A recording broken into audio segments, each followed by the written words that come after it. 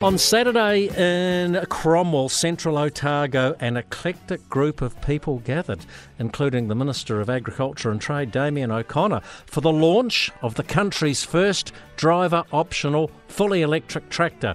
It was launched, as I said, in Cromwell on Saturday at Forest Lodge Orchard. The bloke and the brains behind it is Mike Casey. Mike, great to catch up with you again. Enjoyed your company at the Etipu Farming Conference. How big a deal is this? Yeah, well, I mean, for me, it's a really big deal. It's been sort of 2 years in the making. We originally, got the government grant from ECA approved early on in the piece back in 2020.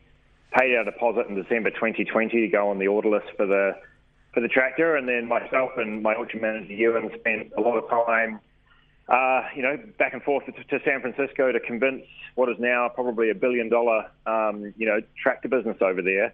That little old Cromwell and our little old cherry orchard should be the first recipient of their first tractor to be exported out of the state. So for us, an absolutely huge deal, and I think it could potentially, if it works well here, and that's the goal of what we're going to try and achieve, it could be quite significant for New Zealand as a whole. So, Mike, it's all very well having an electric tractor, and yours is a self-drive. It's a really interesting one as well, but on a small cherry orchard. But how does this thing work at scale or on a hill? And I'm talking about, an extensive sheep and beef farm. Surely an electric tractor's never going to work there. Well, this one definitely won't. This one is, a horticulture and viticulture tractor. So, if you've got a tractor that you use fairly regularly that might sit somewhere between the 40 to 80 horsepower mark, this one might do the job.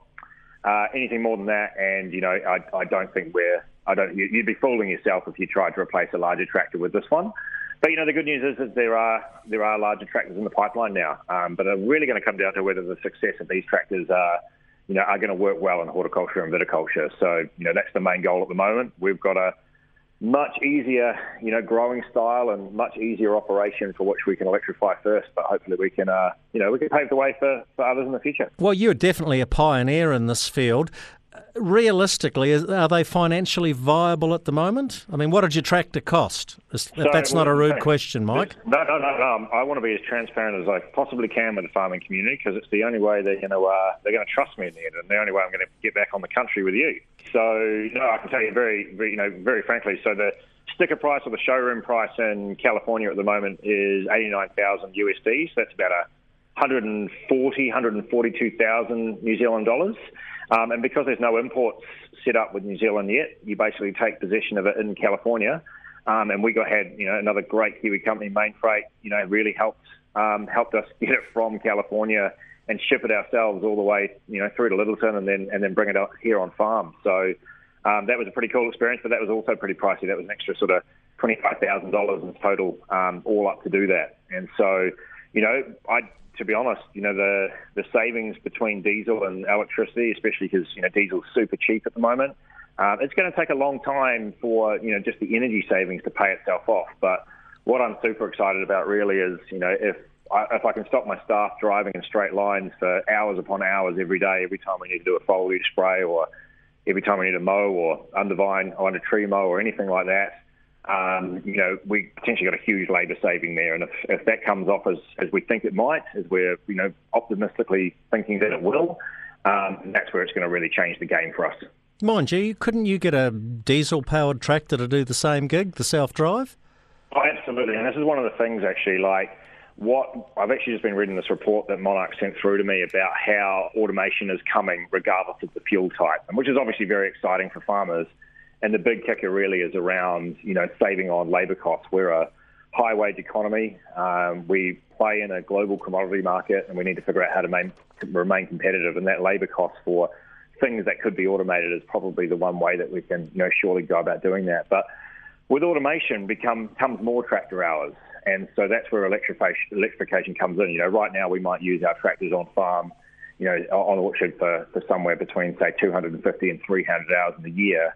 But if there's no labour cost and very little energy cost to run this thing, then potentially we might push it out to sort of 1,000 hours and start to figure out new ways of using it to sort of, increase our yields and increase our productivity.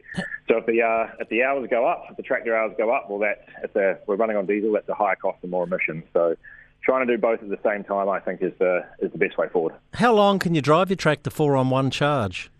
Just depends on the task that we're doing. So the answer is, with a traditional, in orcharding we use a lot of foliage spraying, and so that's probably the number one task that a tractor on our orchard will perform. Some of these traditional cropliner 2,000 litre sprayers will probably consume about 45 kilowatts on the PTO, and in reality that's probably means the tractor won't last for more than 2.5, 3 hours before it needs to be charged. But it opens up a whole new paradigm, like the one-off sprayer that we built that doesn't run off a PTO anymore, but runs directly off the power of the tractor batteries itself. Uses about 15% of the power, which means it will now run for about 8 hours. And the bottleneck isn't the battery anymore; it's actually having to stop to refill the tank because you run out of spray in the tank itself. So. But what I want to do is I want to take all these different implements that we use, and I want to measure the exact energy use on all of them, and then basically build a table, build a chart, and publish that out to the New Zealand farming community. Because at the end of the day, different tasks are going to have different run times, and the tasks that you do on your farm are going to vary dramatically, and as a result, sometimes this will work out well and sometimes it won't. My favourite tool, by the way, Mike, is a wee electric chainsaw. I've got a wee Lawnmaster and I just chuck the battery in and then chop away, and then when that battery's worn out, I chuck another one in. Is that what you do? Do you run on 2 batteries? So no, I only run on one because realistically for an orchard our size, we're 6 hectares, 25 kilometres of cherry trees. Most of the tasks we think we're going to be able to get away with one battery. And the battery is the most expensive part of the Monarch, but this is the other thing. They have built swappable batteries so that farmers who are going to run much more intensive tasks and tasks for a lot longer periods of time, well, it's actually probably quicker to swap the batteries in and out on this rail system than it might even be to fill the diesel tank up again. There is that solution available to make sure farmers can just keep going. Well, electric self-drive tractors coming to a farm or orchard near you. Mike Casey, it's always good to catch up with you. You are such an innovator. Good on you for leading the charge on this one.